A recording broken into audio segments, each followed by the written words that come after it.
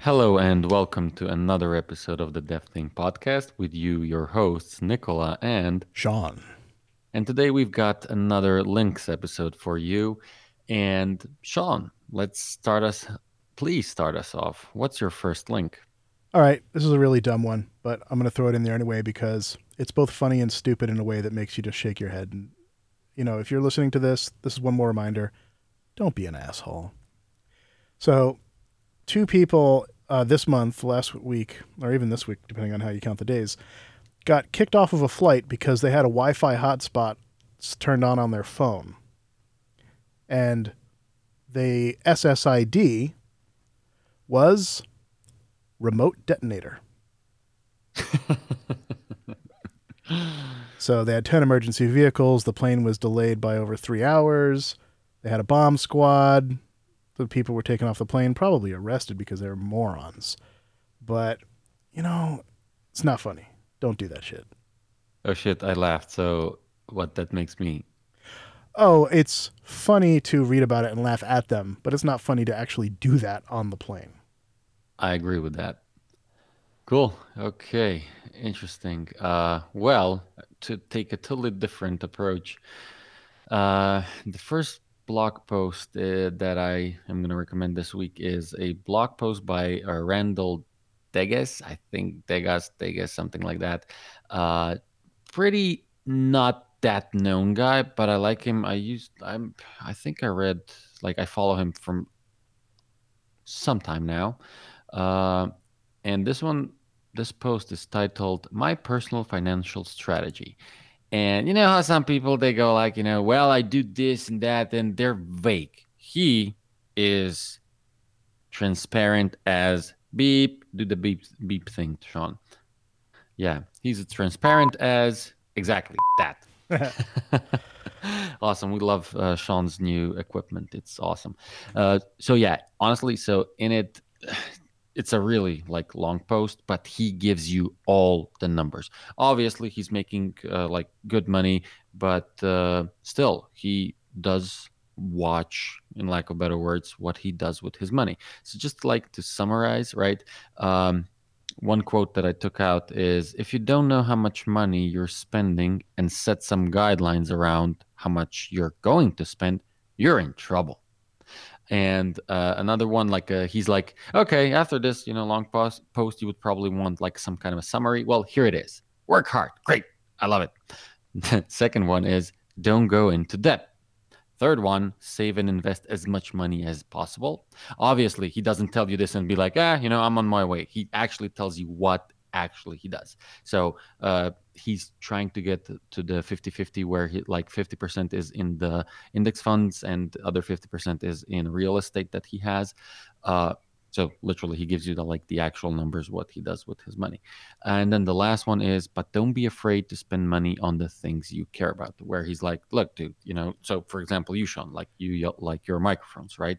You shouldn't feel bad about owning 10 pairs of them. Although I would always ask you, like, Sean, why? But yeah, right. So you're saying I have to get rid of more, like three-quarters of my microphones because it's okay to have 10. Uh, I don't know what to tell you about those microphones, dude. Yeah. But anyways, interesting post. Go check it out. Obviously, I don't think a lot of people will have even close to the numbers that he's outlining there. But hey, here's a goal to strive for. Excellent. All right. My second link is badvoltage.org. It's a podcast. I was looking for a tech open source related podcast, and I found a few of them, and I've been listening to this one a lot for the last week and catching up on some old episodes, and it's really enjoyable. So if you're looking for a podcast to listen to, it's, I think, three people. One of them is John O'Bacon, that if you're involved in open source or have listened to podcasts such as Floss Weekly, you're probably familiar with him. And yeah, it's just, I don't want to really go into it. Just check it out. If you like it, you like it. Awesome, cool. My second post is titled. The title of it is probably like something where you will be like, Sean, not Sean. James wrote this one. No, he didn't. The title is "Start Before You Think You're Ready." This is actually a blog post by Austin Kleon. I guess it's Kleon. Damn, like this week it's all these hard pronouncing surnames, right? He's actually the author of Steal Like an Artist. This is actually a very, very short post on the fact of starting before you're ready. I mean, come on, good morning, right? But there he kind of like gives a few quotes and everything. And one of them that I took out is, when I began, I thought that the way one should work was to do all the research and then write the book. In time, I began to understand that it's when you start writing that you really find out what you don't know and need to know, right? So, interesting thing. Again, very short post, which, is it going to change your life? No, but it's nice to read it and, again, kind of like reaffirm, oh, yeah, I shouldn't be like doing all these 5 hours of research before I write a blog post that has 300 words, right? But we all succumb to it. So it's good to be reminded. Just start, right? Get the snowball rolling. Yep, definitely. Because, you gave the quote last time from Heinlein, when one teaches to learn. And that translates to writing. If you're writing something, creating something, you're naturally going to have to research and learn during the process. So don't wait until you think you're already an expert on it, because you'll never be done. My last one is a very long read. It's from The Guardian, and the title of it is Splendid Isolation: How I Stopped Time by Sitting in a Forest for 24 Hours. And evidently there's a traditional thing that some people do where they go out into somewhere in the woods, somewhere in nature, and they grab some like sticks and branches and things, and they make a big circle. And then they go stay inside the circle for 24 hours alone. They don't talk to anybody. They don't use electronics. They usually don't bring food, because having a lunch waiting for you is something to look forward to and think about. And it kind of resets our busy brains. We have kids, we have jobs, we have pressure, we have stress, we have our anxiety, we have careers, whatever it is that our stories are about ourselves.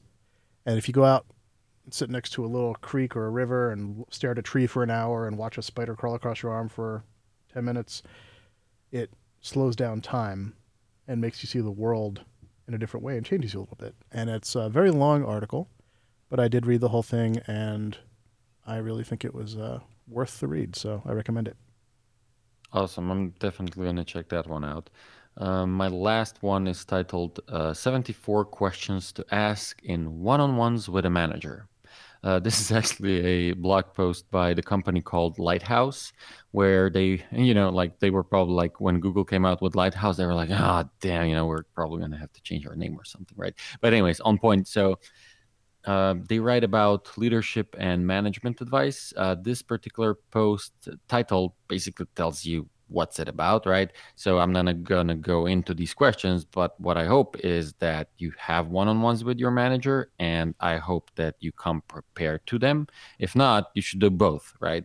So, you know, you may now actually have some questions that may help you, right? And if your manager doesn't do one-on-ones with you because he's too busy or whatever, quit. There you go. Cool. Okay, great. This then concludes this 3 links of each of us for this week. See you next week. All right.